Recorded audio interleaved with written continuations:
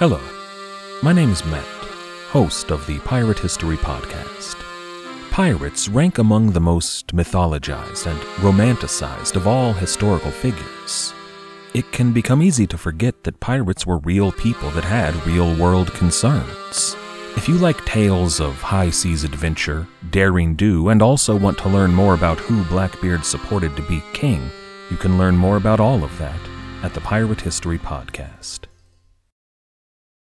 On this episode of Most Notorious, a medieval murder mystery, who murdered Sir William Cantilupe?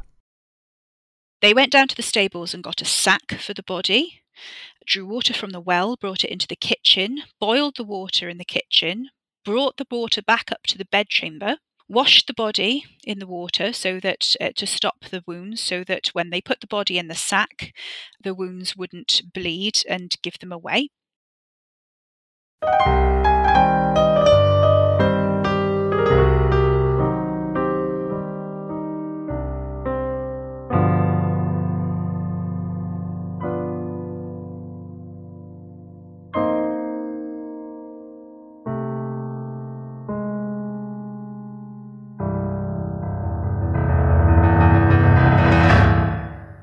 Welcome everyone to another episode of the Most Notorious Podcast. I'm Eric Rivenes. Thank you for joining me. So before I get started, a quick update about something I had mentioned I'd been thinking about doing. This was a few months ago. I can't remember exactly which episode I said this in, but I'd been kicking around the idea of replacing or redoing the first dozen or so Most Notorious episodes. Well, I got a lot of responses from you, and the vast majority of them, the message was, leave them the way they are. They are part of the history of the show. Well, this is a show about history, I guess. I don't want to be accused of being revisionist, so I will let them be. So thank you to everyone who shared their feelings about this idea with me. And things are staying put for the time being. Well, let's get on with the show. I'm very pleased to have as my guest today Melissa Julian-Jones. She is a history teacher at Cardiff University, a historian who specializes in medieval networks, family power, and strategy in the 13th century. And her book, which of course she is here to discuss, is called Murder During the 100-Year War: The Curious Case of Sir William Cantilupe. Thank you so much for coming on the show. Thank you very much for inviting me. Sure. So what is it that interests you about this time period? Yes, I've always been fascinated in the 13th century, or the part that we call the High Middle Ages in when you're talking about Wales and England, mainly because I grew up in Wales and there are so many castles here locally. Most of them are from most of the stone castles date from the 12th and 13th century, and those are the ones that you can go around. And we've got Caerphilly Castle really close by, and that's one of the best examples of a concentric castle in Europe. So we're really lucky just to have that on our doorsteps. And I've just grown up fascinated by particularly Welsh history, and the Cantilupes that I wrote about for my thesis were a family of Norman or Anglo-Norman lords who moved into Wales fairly late in their careers, and they gained lands in the March through marriage, and they are part of the sort of tapestry of colonisation and colonialisation of Wales by Anglo-Normans and the English. So it's just a very interesting time period to me. And as I was researching that family a little bit for my sort of PhD, which I fell into, I was thinking about doing a number of topics in my PhD, and I really love doing sort of looking at social networks, and it was just interesting to me to see how the family strategy evolved for knightly families, and I did a comparison basically, as my thesis, between a family that was new to Wales and a family that had been established on the Welsh border for some time. And I was looking to see what their similarities were and what their differences were. And one of the families was the Cantilupes, and I noticed that they were just a very colourful group of people to in their own right. And so the book, Murder During the 100 Years' War, which is set sort of 1375 or focused on 1375, is a little bit out of my comfort zone, being the 14th century, but it was just such an interesting murder. So yeah, once you get into it, it's just a really interesting thing. And obviously, it's set much more in England, being in Lincolnshire. So that again is a little bit out of my comfort zone, because I focus mainly on the Welsh borders and Wales. But it's just fascinating to see how the family, even though at that point they didn't have any lands in Wales anymore, still kind of benefited from social networks that their sort of ancestors had cultivated. So I've just always been interested in medieval history, but there's just so much to be fascinated by. Absolutely, yeah. So the 100 Years' War is in the title of your book. So maybe we can talk about that first. Maybe if you wouldn't mind summarizing the war. Where in the war does this story take place, and how is this story connected to the war? Yeah, so it's the 100 Years' War was not an ongoing conflict. It was a series of conflicts with a number of truces. There were lots of different campaigns. It began in 1337, and it was to do with dispute between the French royal house of Valois and the English royal house of Plantagenet about the succession of the French throne. So you have a number of battles and a number of campaigns where the English go into France. So you have people who are veterans of certain campaigns coming back for later campaigns.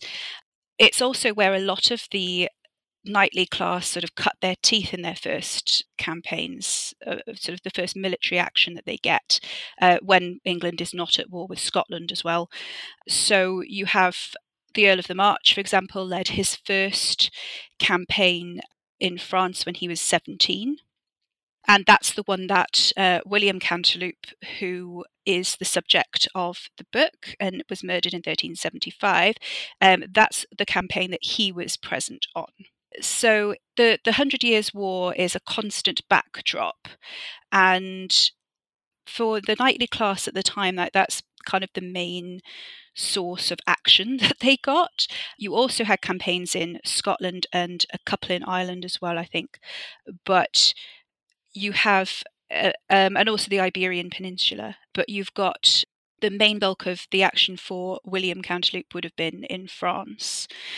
And so a lot of the major kind of events that shaped his life happened around the time of that campaign. And then he disappears from the records after being brought home from that campaign. And he was actually arrested for the murder of his brother and brought back to the Tower of London. And that ended his career as, his military career. He then disappears from the records for about 4 or 5 years until he's found dead in a ditch. So that's the context to this, really. And that's kind of where the title comes from. That makes sense, yeah. Yeah, you do go into, in some detail, his relationship with his brother, Nicholas. Oh, yeah.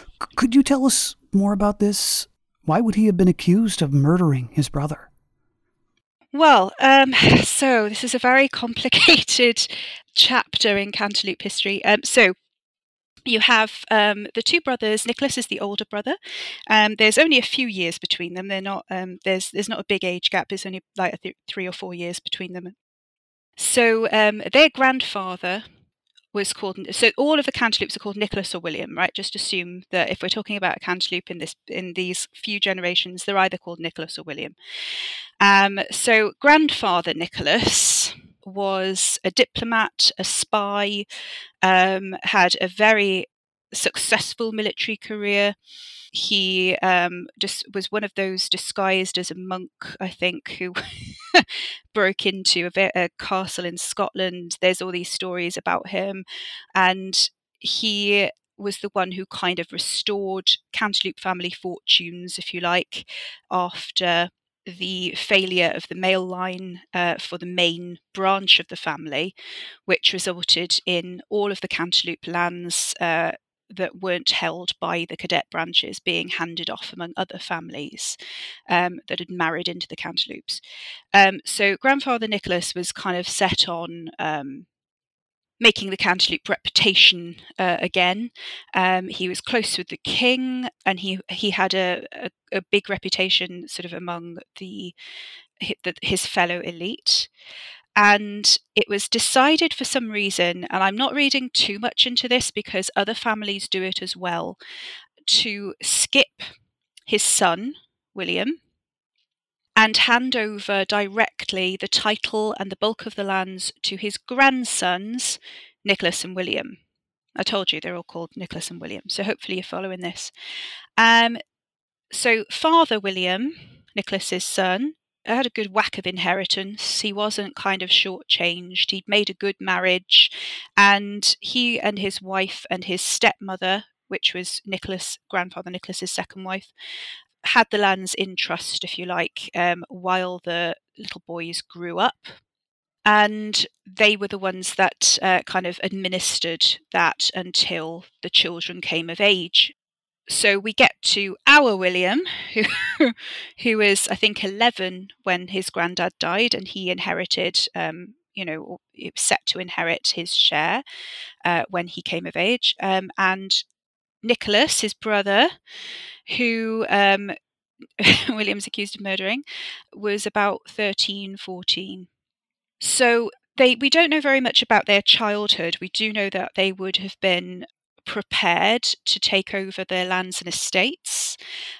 We do know that knightly children were trained in different arts of war, hunting, various things like that from a very young age. And also marriage was a big thing. So, so local heiresses were suggested, and for Nicholas, who was going to inherit the title, he was betrothed to Catherine Paynell, whose father was a very important man in the locality. And that seems to have been all right for all of them. Catherine was a few years younger than Nicholas, so they had to wait until Catherine came of age before they could actually get married legally, properly, and she had to consent to it. That all seemed to go all right, but just before the wedding, Catherine apparently was speaking to one of Nicholas's kinswomen, who said, "My lady, I'll give you a penny if you ever have joy of your husband." And Catherine didn't know what this meant until the wedding night, when Nicholas was really not interested in her at all. And Catherine didn't know why this was and was very upset. So this is where it gets both murky and disturbing. So Nicholas had made it very clear he wasn't interested in sex, and Catherine waited until he was asleep and then put her hand between his legs to see if she could arouse him. And that's when she claims that she felt nothing at all there. So she's not saying that she felt what she would describe perhaps as female genitalia. She's saying that she didn't really know what she was feeling, if you like. So there was an inquest to determine if the marriage could be annulled, and this is part of her testimony. So it's very difficult to tell retrospectively whether Catherine was, for example, telling the truth, or what she was describing, or if she didn't have vocabulary to describe things. And you're working within a medieval framework that doesn't allow for the vocabulary for, say, intersex people, or so it's a problematic series of texts to work with. But essentially, that's what her testimony was. She tried to get an annulment straight away, but was persuaded to stay with Nicholas for a couple of years to see if marital affection would grow between them. Apparently, it did not. And so she left Nicholas's house when the 2 years was up to go back to live with her parents. Nicholas did not want her to pursue an annulment, point blank refused to have a physical examination, and sent a group of armed men to fetch her back. He then threatened her with incarceration and showed her the leg irons that he was going to use on her if she didn't basically say that her testimony was false and take it back. And he dragged her into the chapel in front of witnesses and made her swear on the Bible that they had had sex and that there was nothing different about him, and that he was capable of getting her with child. And so she swore those oaths to him under duress, and he brought this up in court that she'd sworn these oaths, and one of her priests, confessors, said, well, that doesn't count because she was under duress when she swore them. So it took a very long time, but Nicholas and Catherine's marriage was annulled by the bishop in the Ecclesiastical Court of York. Nicholas then went to see the Pope in France, and he was going to contest this annulment. So he was sort of going to go over the Archbishop of York's head and go straight to the Pope. And while he was in France, he died, and the symptoms looked suspiciously like arsenic poisoning. So the only person who was in France at the same time was William, his younger brother, who stood to inherit everything since Nicholas didn't have any children or any heirs, and William was his next heir. And so William was arrested for Nicholas's murder. He was then taken back to London and kept in the Tower of London for a few months. It was then decided, for some reason, and we're not sure why, that it wasn't arsenic poisoning at all. Nicholas had in fact died of natural causes. And everything was dropped. William was let out, and he was sort of never... Well, he literally disappears from the records for 4 or 5 years until he turns up dead.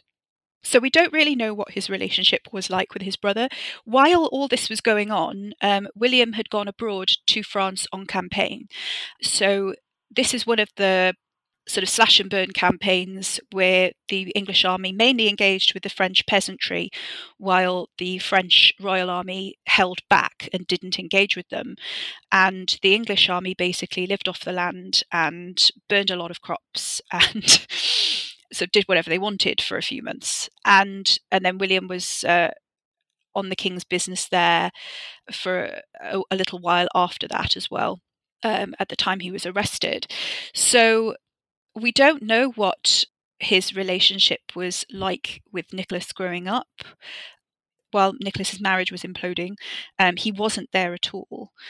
So it's an interesting one. It's something that is a big gap in our knowledge about the family, and there's sort of no sources that we can look at. So you just have to kind of fill in that yourself and try not to jump to too many conclusions.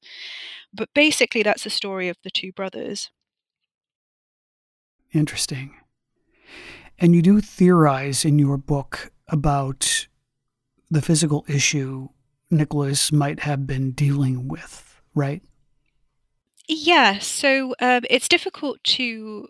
a lot of articles about Nicholas and his annulment and that kind of thing do tend to pathologize his condition, and it's very, very difficult to retrospectively diagnose somebody who you can't talk to or see, and especially at a time when the source material doesn't have the vocabulary to describe what's happening or what's going on with them, and also that person doesn't have the vocabulary that we would recognize in the 21st century to kind of use about themselves, or to identify. So it's really hard. It's likely, based on the research of Frederick Pedersen, that he possibly had congenital adrenal hyperplasia is something that has been suggested. And one of the symptoms of that is that you lose a lot of salt in your body, apparently. And so you have to be careful about how much exercise you take and overexertion. And part of Pedersen's argument is that this is potentially why Nicholas didn't have a military career himself, and why he sent armed men out to get Catherine back. He didn't go himself. And it's also one of the reasons why he may have died in France, and that the manner of death suggests that as well, because it's gastrointestinal distress and the various symptoms that look like arsenic poisoning. So that's an interesting theory, one of the most likely ones potentially, but again, it's very difficult to know for sure. And as far as Nicholas's alleged sexual limitations, is there a guess about that? What was going on there? That's part of so the fact that Nicholas had atypical genitalia is sort of obviously Catherine's own testimony. It's sort of suggested that he didn't have any testicles. That's what she said, and possibly a micropenis. Basically, she said that it was as flat as the back of a man's hand, was what she described. So she's not describing female genitalia. But he also is very tall and very deep voiced. And that's apparently the testicles then ascend after puberty, I think, or something like that, with that particular condition. So yeah, so that's one of the reasons that Pedersen has suggested that particular theory. So it's difficult to say exactly, again, because Nicholas refused to have a physical examination. They were very intrusive, they were very embarrassing. It would be a matter of public record. And it's the kind of thing that if you're particularly proud, or you just or just a very private person, like it's really not having sort of wise women fondle you and then tell you off for not rising to the occasion is not something that anyone particularly wants to go through, I think. So, right. But which was part of it. Yeah. Yeah, it's interesting that something like this was documented during the medieval era and still theorized about today. Yeah, it's part of, if anyone's interested, it's part of the records of the Ecclesiastical Court of York. So it's kept in the archives, and most of these are digitized. So this particular case is digitized. It's in some of it's in not great condition, and it's not very easy to read. Obviously, it's in medieval Latin, and in that particular kind of handwriting, that scribal handwriting. So it is quite hard, but you can access it online, and you can sort of look it up yourself as well. But yeah, it's amazing what has survived. Really, there's a lot of detail. Yeah. So basically, there is a lot of drama going on in the Cantilupe family, right? Yeah, just a bit. And we don't know what anyone else thought of this. So we don't really know what his father was doing at this time. We don't know, I mean, whether he had paternal or, sort of relational support. We don't know. One of his kinswomen, as I said, I think was a witness for Catherine while the situation was embarrassing and Catherine had sexually assaulted him, essentially. You've also got the fact that he had threatened her with incarceration and actual leg irons and shackles. And so you have a very, very messed up kind of situation there where it's a very toxic environment, if you like, for both of them. And it's just a very, very difficult situation to kind of start to unpick. So you don't really know what anyone is thinking. We know that the Paynells immediately married Catherine off again to John Ornsel, And one of the first things they did as a newly married couple immediately after the annulment went through was to challenge William Cantilupe as soon as he was released from prison and received his inheritance, because he was not allowed to receive his inheritance until it was decided that he was not guilty of murder. That 3 castles that Catherine said belonged to her should have been given back to her, but they weren't. And it was found that the castles should be inherited by William because Catherine and John didn't have the right paperwork, if you like, to persuade the king or the king's representative in court that those castles actually did belong to Catherine. So that didn't go well. So the Paynells, the relationship that had been built up between the Paynells and the Cantilupes by their grandfather, that was all completely gone now. And Ralph Paynell is not the kind of person that you upset. So he'd been Sheriff of Yorkshire for a few terms and had to answer for his excesses, sort of the corrupt sheriff stereotype, if you like, but generally means taking advantage of various people and getting a lot of money that you shouldn't have. But yeah, so it's a very complicated situation. And also when William is released from prison and goes back to Lincolnshire, he enters a world where not only has his brother lost a lot of support, but there is now a lot of talk in the county about the family in general. And one of Catherine's, not witnesses, but so you're allowed to bring what's, I suppose, termed as common knowledge to court as evidence. And so the common knowledge of the county, which was established by the jury, was that Nicholas was impotent. And that means that everybody was discussing this prior to the annulment, prior to the court case. And so you have a situation where William comes back into this very kind of volatile, I guess, situation where the Cantilupes have lost a lot of face and lost a lot of reputation, but also lost a lot of allies. And he is married now. We don't know when he got married. He may have got married before he went abroad, in which case he hasn't seen his wife for several years. But she is Maud Neville, and the Nevilles and the Paynells are very good friends. And she's very good friends with Catherine Paynell, and she knows Ralph Paynell quite well as well. Who is kind of like a surrogate, who seems to have become a sort of surrogate father figure for her, which we can see through their interactions later on. So his wife is allied with his brother's enemy, essentially, and he's coming back not having really spent a lot of time with his wife and not having spent a lot of time in the county, and not having had much to do with the lands and estates there at all. And then, of course, 4 years later, he's killed. So, right. It's yeah, fascinating. That's the situation. Yeah.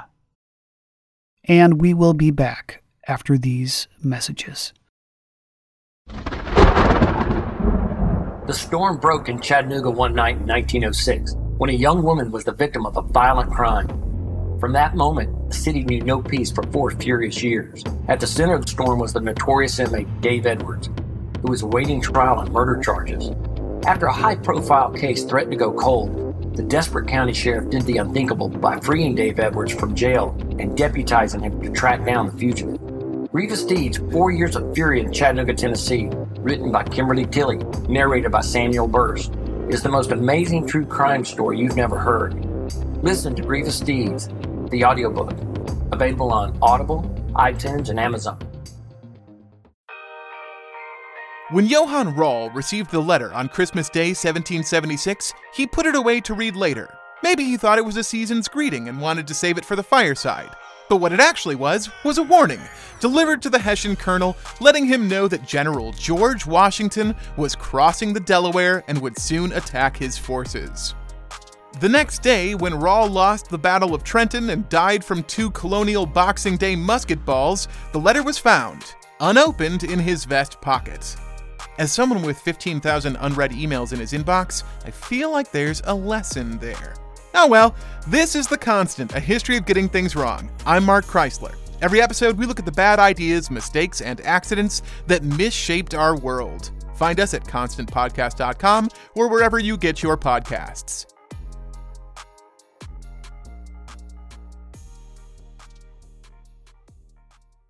Everybody shush! William Shatner has something to say. Cat and Jethro, box of oddities. What do you do when the woman you love dies?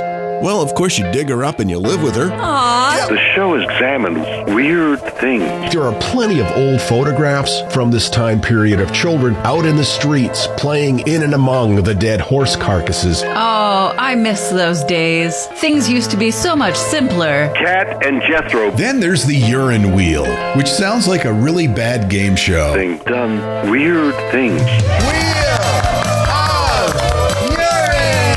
Cat and Jethro, box of oddities. That is really mysterious. Join Cat and Jethro Gilligan Toth for the strange, the bizarre, the unexpected, as they lift the lid and cautiously peer inside the Box of Oddities. The Webby Award-winning Box of Oddities podcast from Airwave Media. And we have returned. So his body was found in an isolated place in the late spring of 1375, right? Yep, that's right. So early May, I think. So it's discovered by some villagers of the village of Graham. And they raise the hue and cry because they basically find, if you find a body in the field, that's what you do. They call the coroner.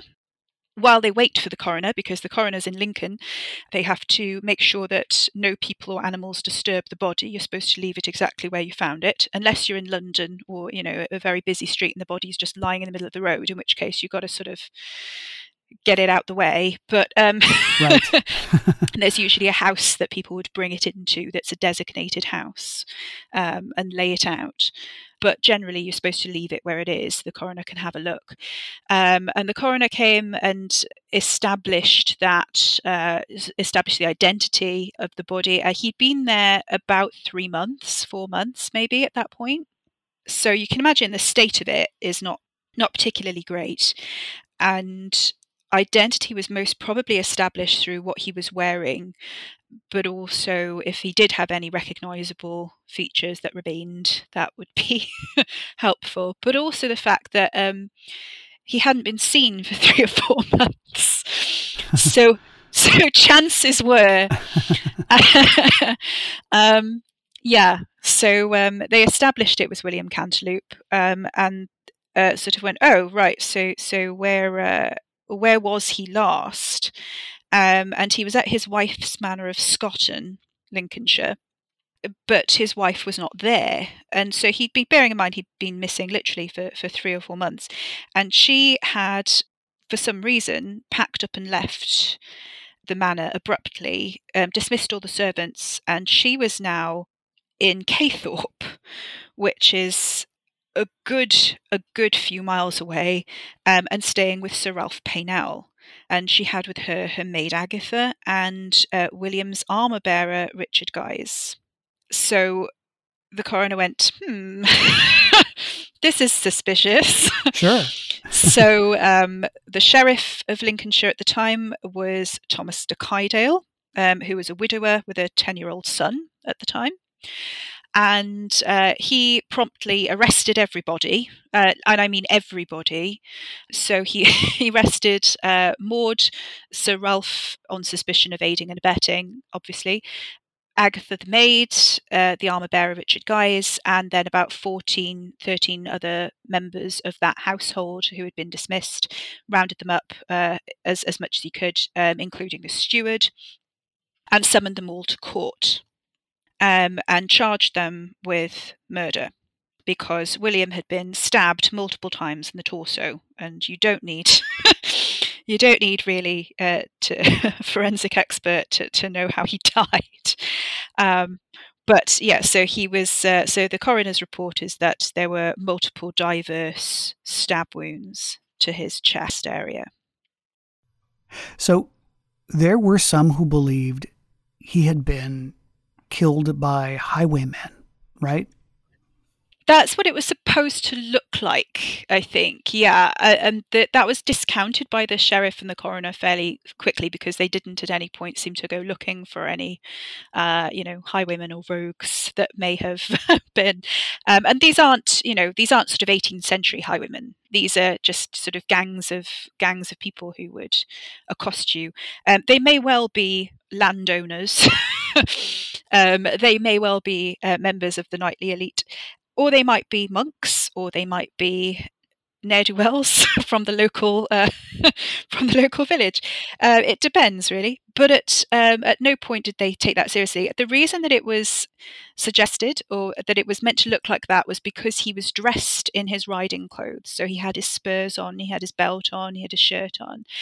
But it was discounted fairly quickly, probably because it should have been obvious that the clothes he was dressed in was not what he'd been killed in, because he'd been dressed after he'd been stabbed.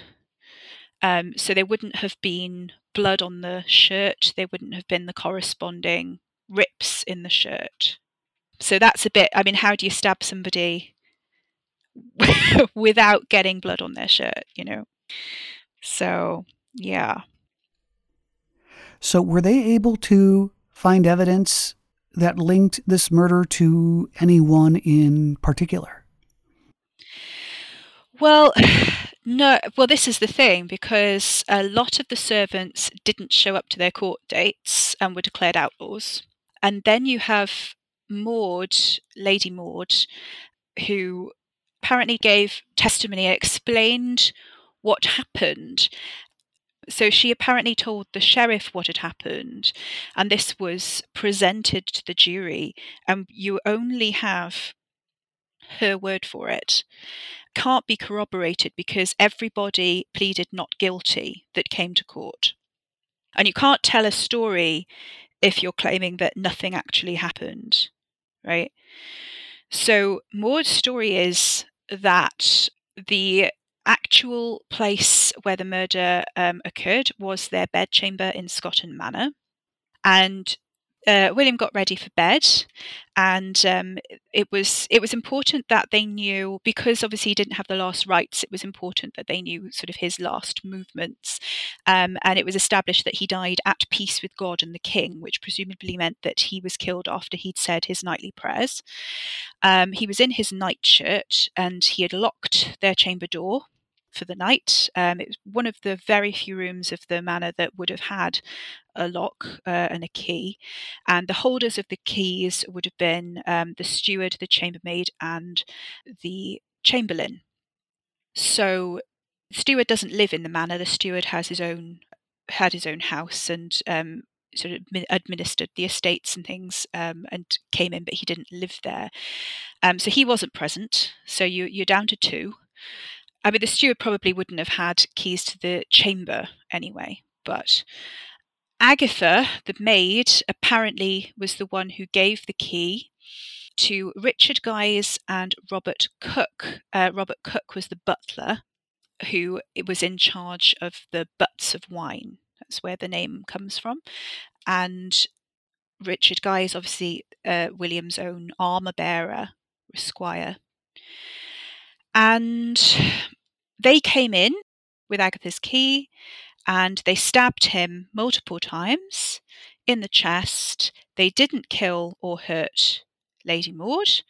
Then they decided they had to get rid of the body. So they went down to the stables and got a sack for the body, drew water from the well, brought it into the kitchen, boiled the water in the kitchen, brought the water back up to the bedchamber, washed the body in the water so that to stop the wounds, so that when they put the body in the sack, the wounds wouldn't bleed and give them away. They then got out all of his riding clothes, his belt, his spurs, his boots, took all of that with them, saddled a couple of horses, put the body in the sack, put the sack on the horse, rode out. This is just two of them apparently, and nobody else rode out and dumped the body in the night. They ride out about 4 miles and they dump out the body, dress the body in the field and chuck it in the ditch, basically. And then they go home, and meanwhile, Maud is cleaning the bedchamber, presumably, and packing up the manor, and everybody leaves. And Maud and Richard and Agatha go, the three of them, to Ralph Paynell, who's about something like 40 miles away, something like that. And that's where they stayed until the sheriff turned up to arrest them. And the sheriff obviously said to Ralph, why did you take them in when you clearly knew that she'd killed her husband? And Ralph said, well, I didn't know that, and I didn't know he was dead, and apparently hadn't bothered to ask where William was for the past 3 months, and pleaded not guilty to aiding and abetting, and said that he had no idea. So she double-crossed her co-conspirators, likely, right?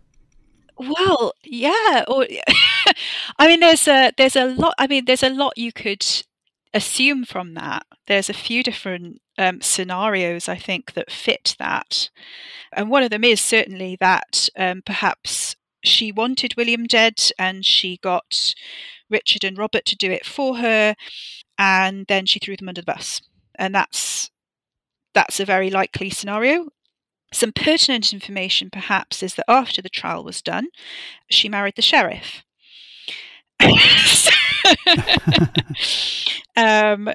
So, there's that.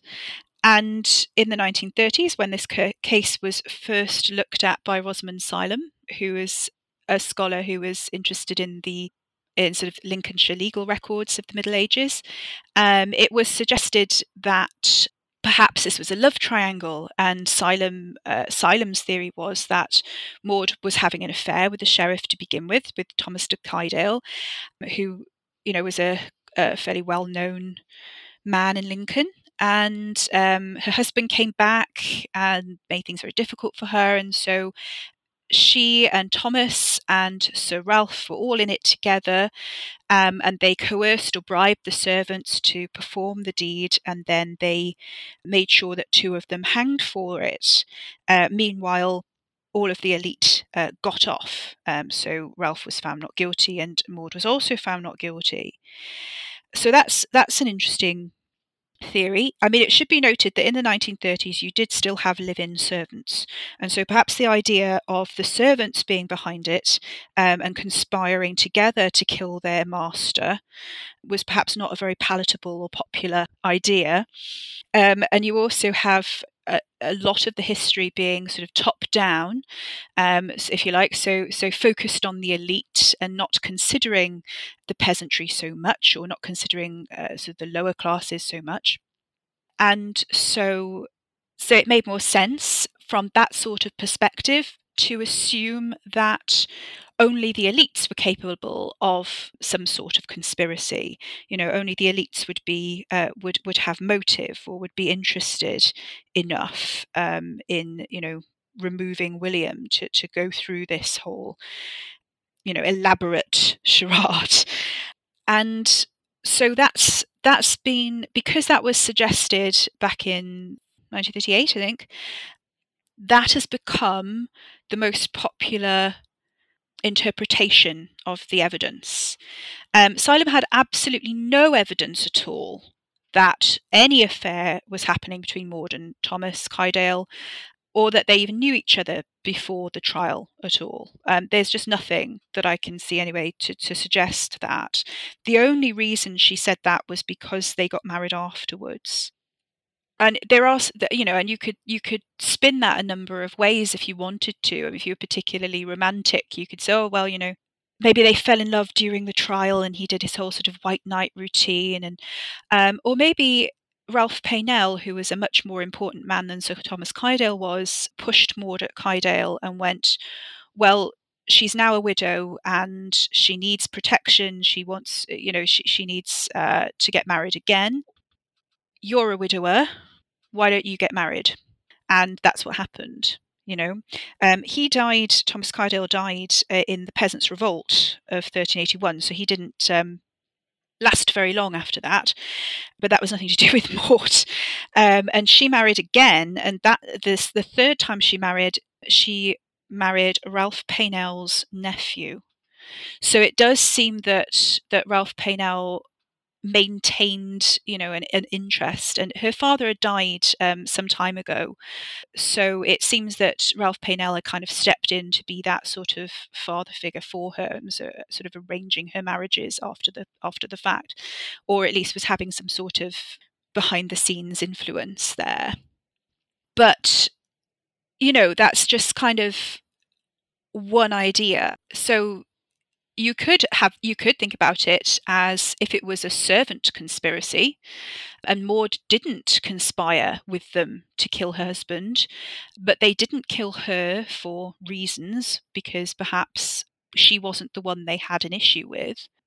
But, if somebody's got a knife and then says, now we have to leave, but you have to take me with you, she's not going to say no, is she?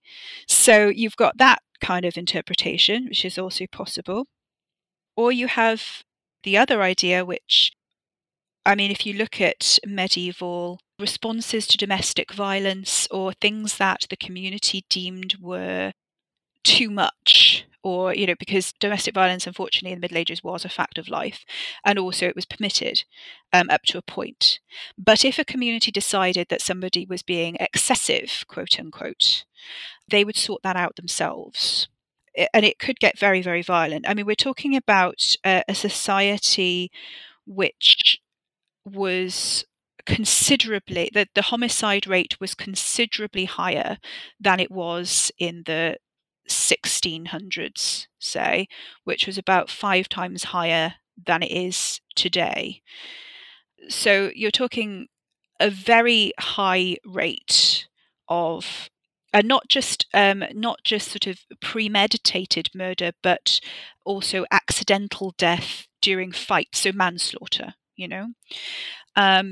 It's a society where everybody is armed, and a lot of alcohol is being drunk generally, and you've got people being trained to kill from a very young age, and people being very comfortable with death and being very used to death, and also generally a lot of trauma.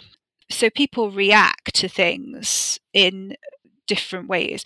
So that's the context of that. You also have a very homosocial environment.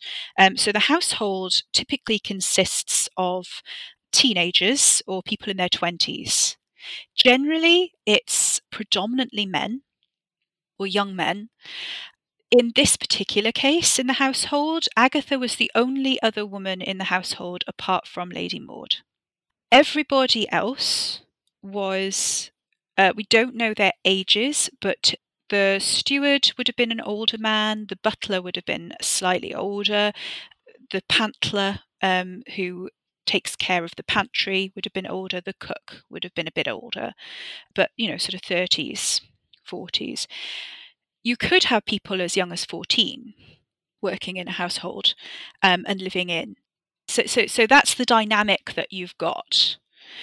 And 7 of them, including Agatha, knew each other before they came to work for Lady Maud at Scotton, because 7 of them were servants of a neighbour of theirs, of the Cantilupes. And if you're a career servant, you have a contract. And when their term of service ended, or he could no longer afford to keep on a household of that size, he had to let them go. And so they went from his service into the service of William Cantilupe. But very likely it was not William who hired them. It was probably Lady Maud who hired them, because William was away. And Lady Maud was the one who was in charge, if you like, while he was gone.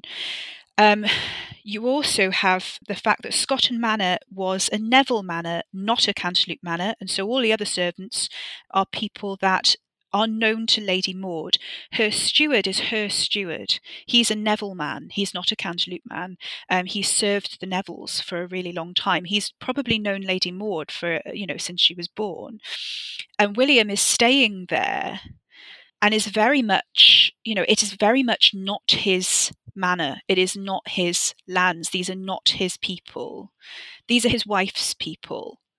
And so if he were to mistreat his wife in front of those people, or if he was to mistreat or to assault or to attack Agatha, who is the only other woman in the household, that again is a possibility, because bearing in mind what the rumour of the county is about Nicholas, his brother, and the fact that he and Lady Maud do not have children, and it's quite possible that Lady Maud actually couldn't have children because she didn't have children with either of her other two husbands after William. So if William felt like he had something to prove, one of the nearest people to him was his wife's maid. And if the other servants didn't like that, or they deemed his treatment of Maud, something they didn't like, they may well have taken it upon themselves to do something about that. But you can't do anything about it legally, because William, as a member of the local elite, is also a member of that sort of legal class as well. And is it likely that anyone is going to take the servants seriously when, how can you bring a charge against somebody who is basically in charge? So it may be that they felt that they had very limited options. And it's very interesting, the number of stab wounds as well. He was unarmed at the time, so either it was an attack that was meant to be an attack that was unexpected because he was ready for bed. So it was a time when they felt they could overpower him quite easily because he'd been trained to kill people since he was very small. And you don't, you don't attack a knight who's been on campaign and has done things, without knowing that you could overpower him, without some sort of an assurance that it's not going to go tits up, basically. But I don't know if you can use that. That it's not going to go horribly wrong for you. Right. So it's again that kind of attacking him at night and the diverse multiple stab wounds to the torso, either perhaps indicative of somebody who really, really wants to make sure that he's dead, or a very big kind of scuffle where he gets stabbed multiple times and it's their flesh wounds, and you've got this big kind of fight going on with Maud presumably in bed watching it, or it's somebody who's very, very angry, so you can interpret that evidence multiple ways. We don't have a record of what the motive was meant to be. And that's a key part of what we would consider today to be, a key part of the evidence. But that's not recorded in the trial records because that wasn't considered important. Because what was important to be recorded was who did it, when did they do it, how did they do it, and what happened to them, i.e. were they hanged, were they, incarcerated, what? That was it. The how is kind of irrelevant unless it's directly related to, one of those factors, I guess. And for whatever reason, that the why wasn't recorded in this trial. So, yeah. We will return after a quick break. We are back again. Even if she hadn't known about the original plan, she had to have known once it happened. Yeah. And it is revealing that she still didn't say anything. Yeah. It's so again, you've got the, is she involved, or is it because of his treatment of her? Is it because she was the one that orchestrated the attack, or is it because it's to do with his treatment of Agatha and she doesn't like that either? and she's trying to protect. So Agatha is an interesting one because she is also very shadowy as a figure. We know literally nothing about her apart from her name and the fact that she starts off as Agatha Frere. She's recorded as Agatha Frere in the records.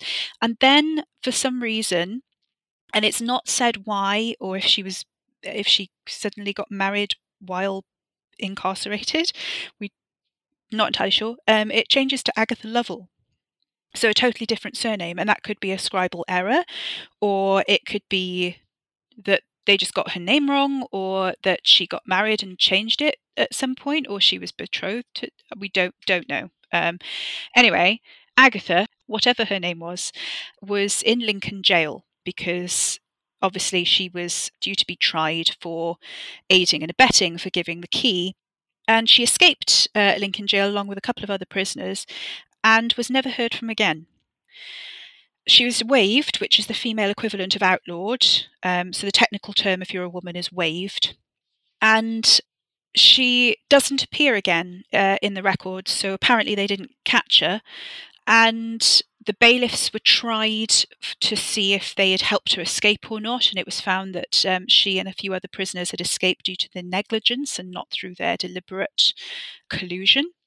Whether that's an accurate finding or not is entirely up to you, I guess. But yeah, she was not able to be brought to trial because she just vanished.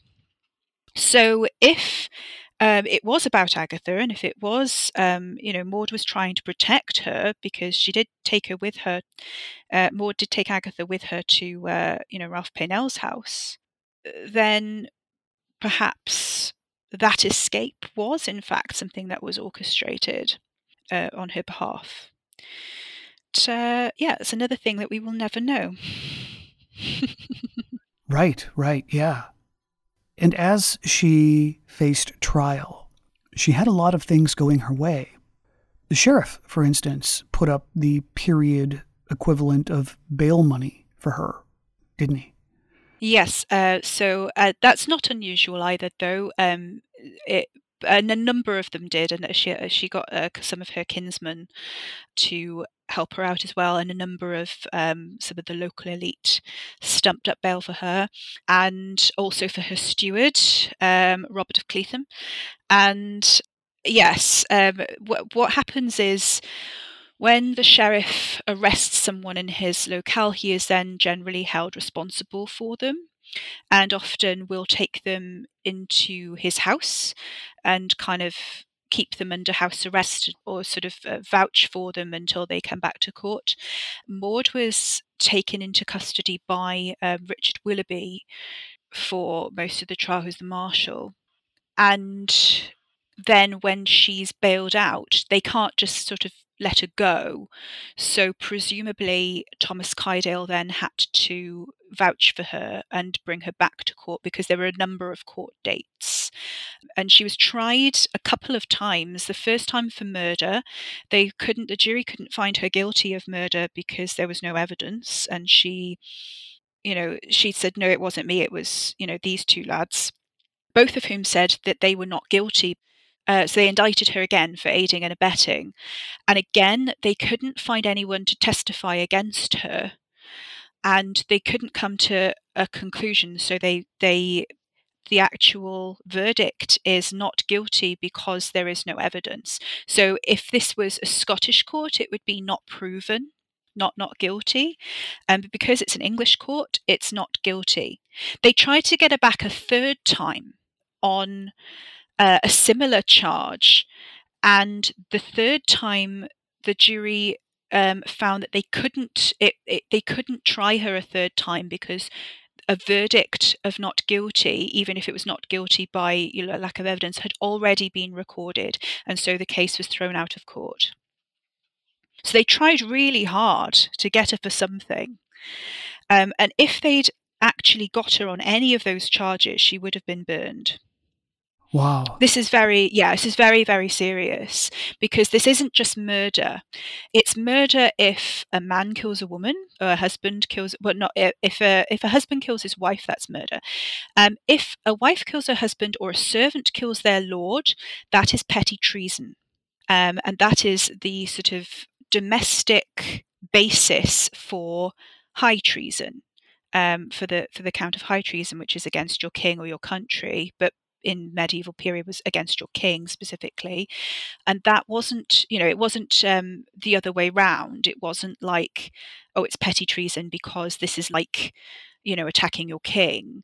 The household unit is the important one, and so treason is a thing because it is like if a wife were to kill her husband or a servant was to kill his master. That's what it's like when you attack your king. So do you see which way round it is?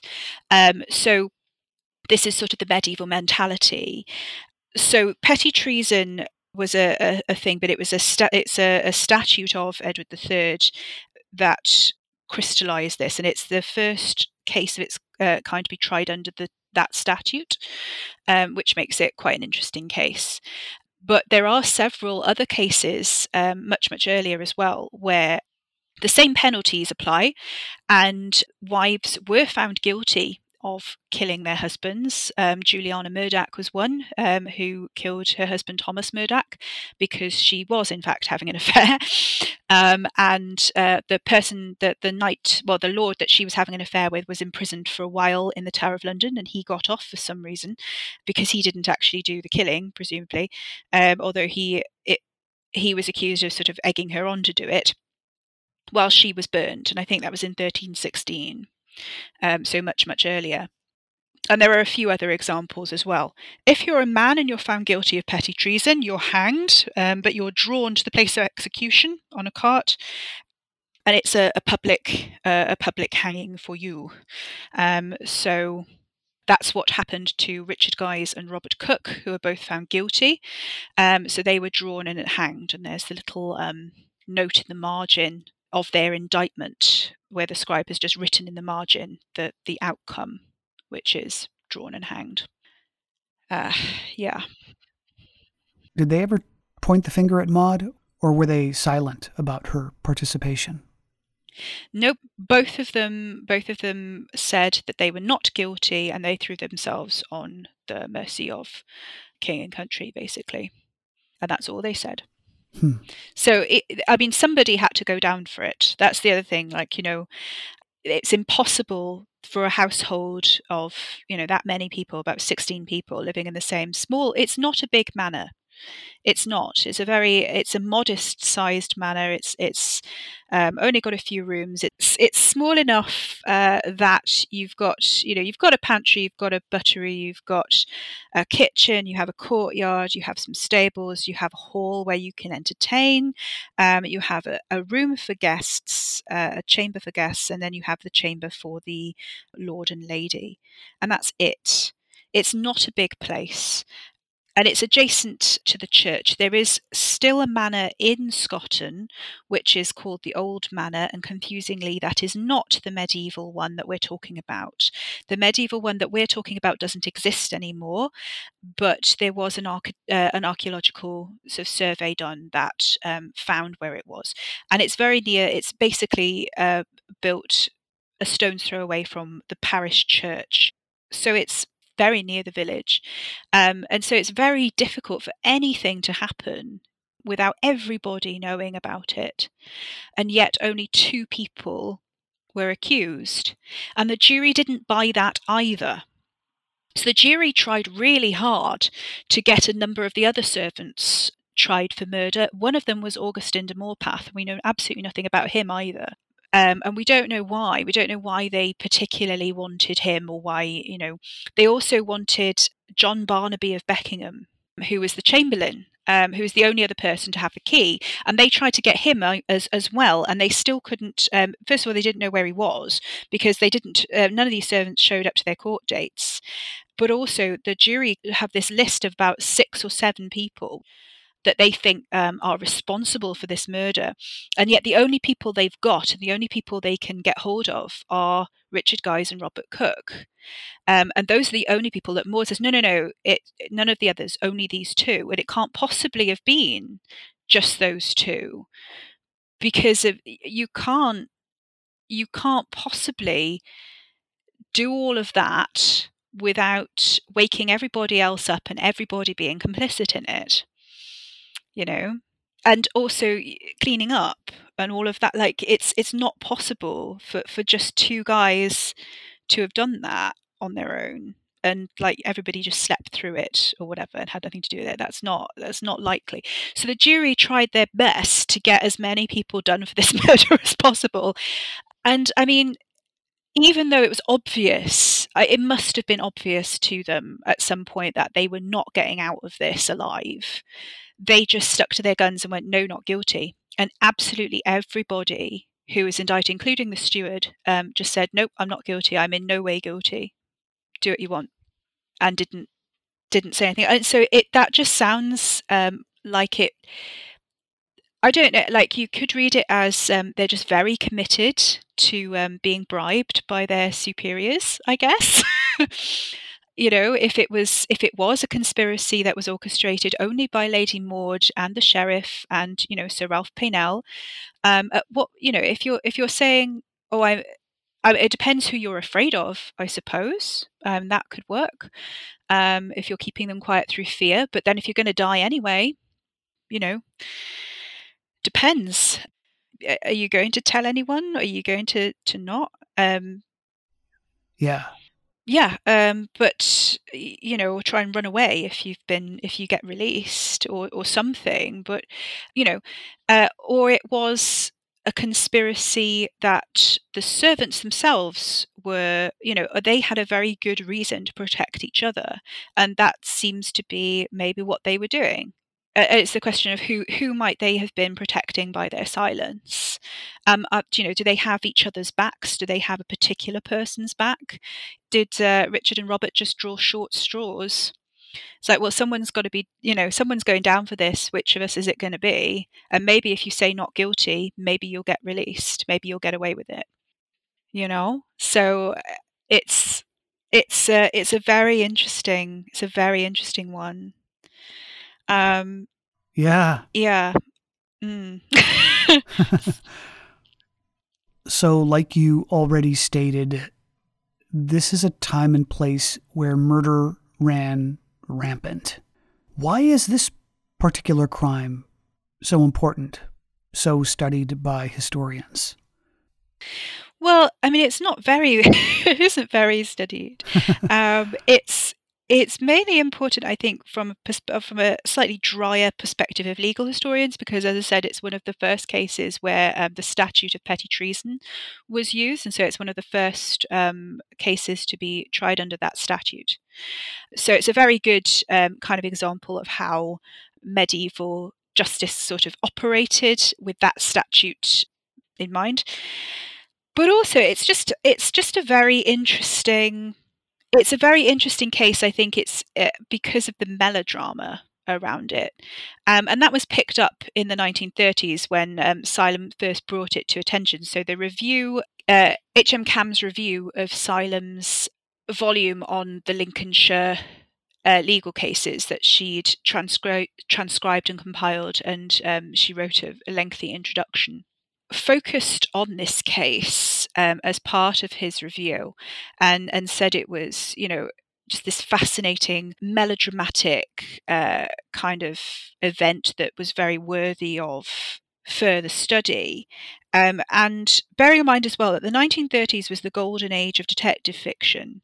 And Camm's review uses that language and deliberately makes these comparisons and says, well, the modern detective couldn't fail to spot, all of these sorts of clues, and says, well, a modern jury wouldn't have acquitted Lady Maud. And so really sells and buys into this kind of domestic disharmony and the Scarlet Woman sort of thing, and the corrupt sheriff and all of that sort of those glamorous stereotypes, right? And right, I think that's yeah. just a very appealing narrative, because it does play into all of those things, and it taps into those that image of the sort of the Lady Macbeth figure, and the Sheriff of Nottingham figure, and it's all very romantic, and it's all very Ivanhoe and all that sort of thing. And I think historians and scholars can be guilty of romantic imaginations as much as anyone else. Right. But but it's just the way that going forwards, that sort of, if you like, traditional narrative, that traditional interpretation of events has never really been challenged. And it's just been accepted as, and I think largely because people assume that Salem had more evidence for that theory than she actually had. And she was very much presenting it as a theory, but it I think was picked up as, oh, well, that's what must have happened. And so it's been uncritically cited. There's even a short biography of Maud's third husband, John Bussey, who was one of Richard II's favourites, and he outlived Lady Maud and was executed then when Bolingbroke came to power. But in that biography of him, of Bussey, you have the biographer talking about the notorious Lady Maud, who murdered her first husband with the help of her young lover. And I assume that means Richard Guise, which is interesting because, of course, that's not what Salem said, but maybe that's what the biographer assumed. But that's another really interesting idea, because again, you're assuming a lot of things about all of these people, and none of which you can prove. Well, this has been great. Thank you for taking some time with me. I do want to point out that you have a blog called Going Medieval, and you are on Twitter as well. Yes, so I'm on Twitter at medievalmjj. I don't tweet very often on that account though, so but I do. You can kind of find me at my Going Medieval blog. I also publish fiction under C.M. Rosen's, and I have worked with Romancing the Gothic project, doing a short 2-session course on this case, and that's where I open it up to people who are interested in creative writing and that sort of historical fiction and that sort of thing, and we look at the case together and then try to have come up with a creative. People are encouraged to come up with a creative response to it, which is a lot of fun. So that course ran last year, just sort of a 2-session course.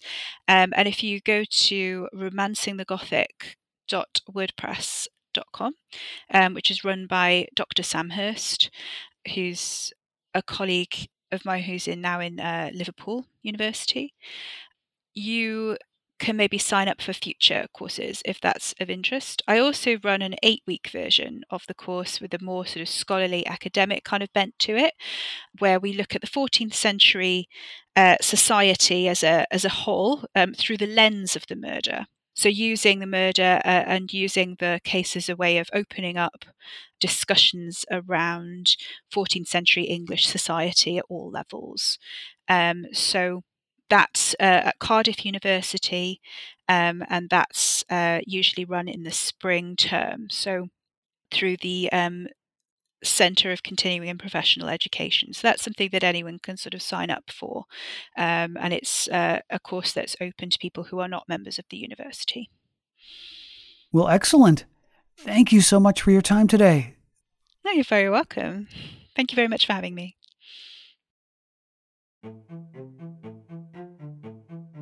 Again, my guest has been Melissa Julian-Jones. Her book is called Murder During the 100 Years' War, The Curious Case of Sir William Cantilupe. This has been another episode of the Most Notorious Podcast, broadcasting to every dark and cobwebbed corner of the world. I'm Eric Rivenes, and have a safe tomorrow.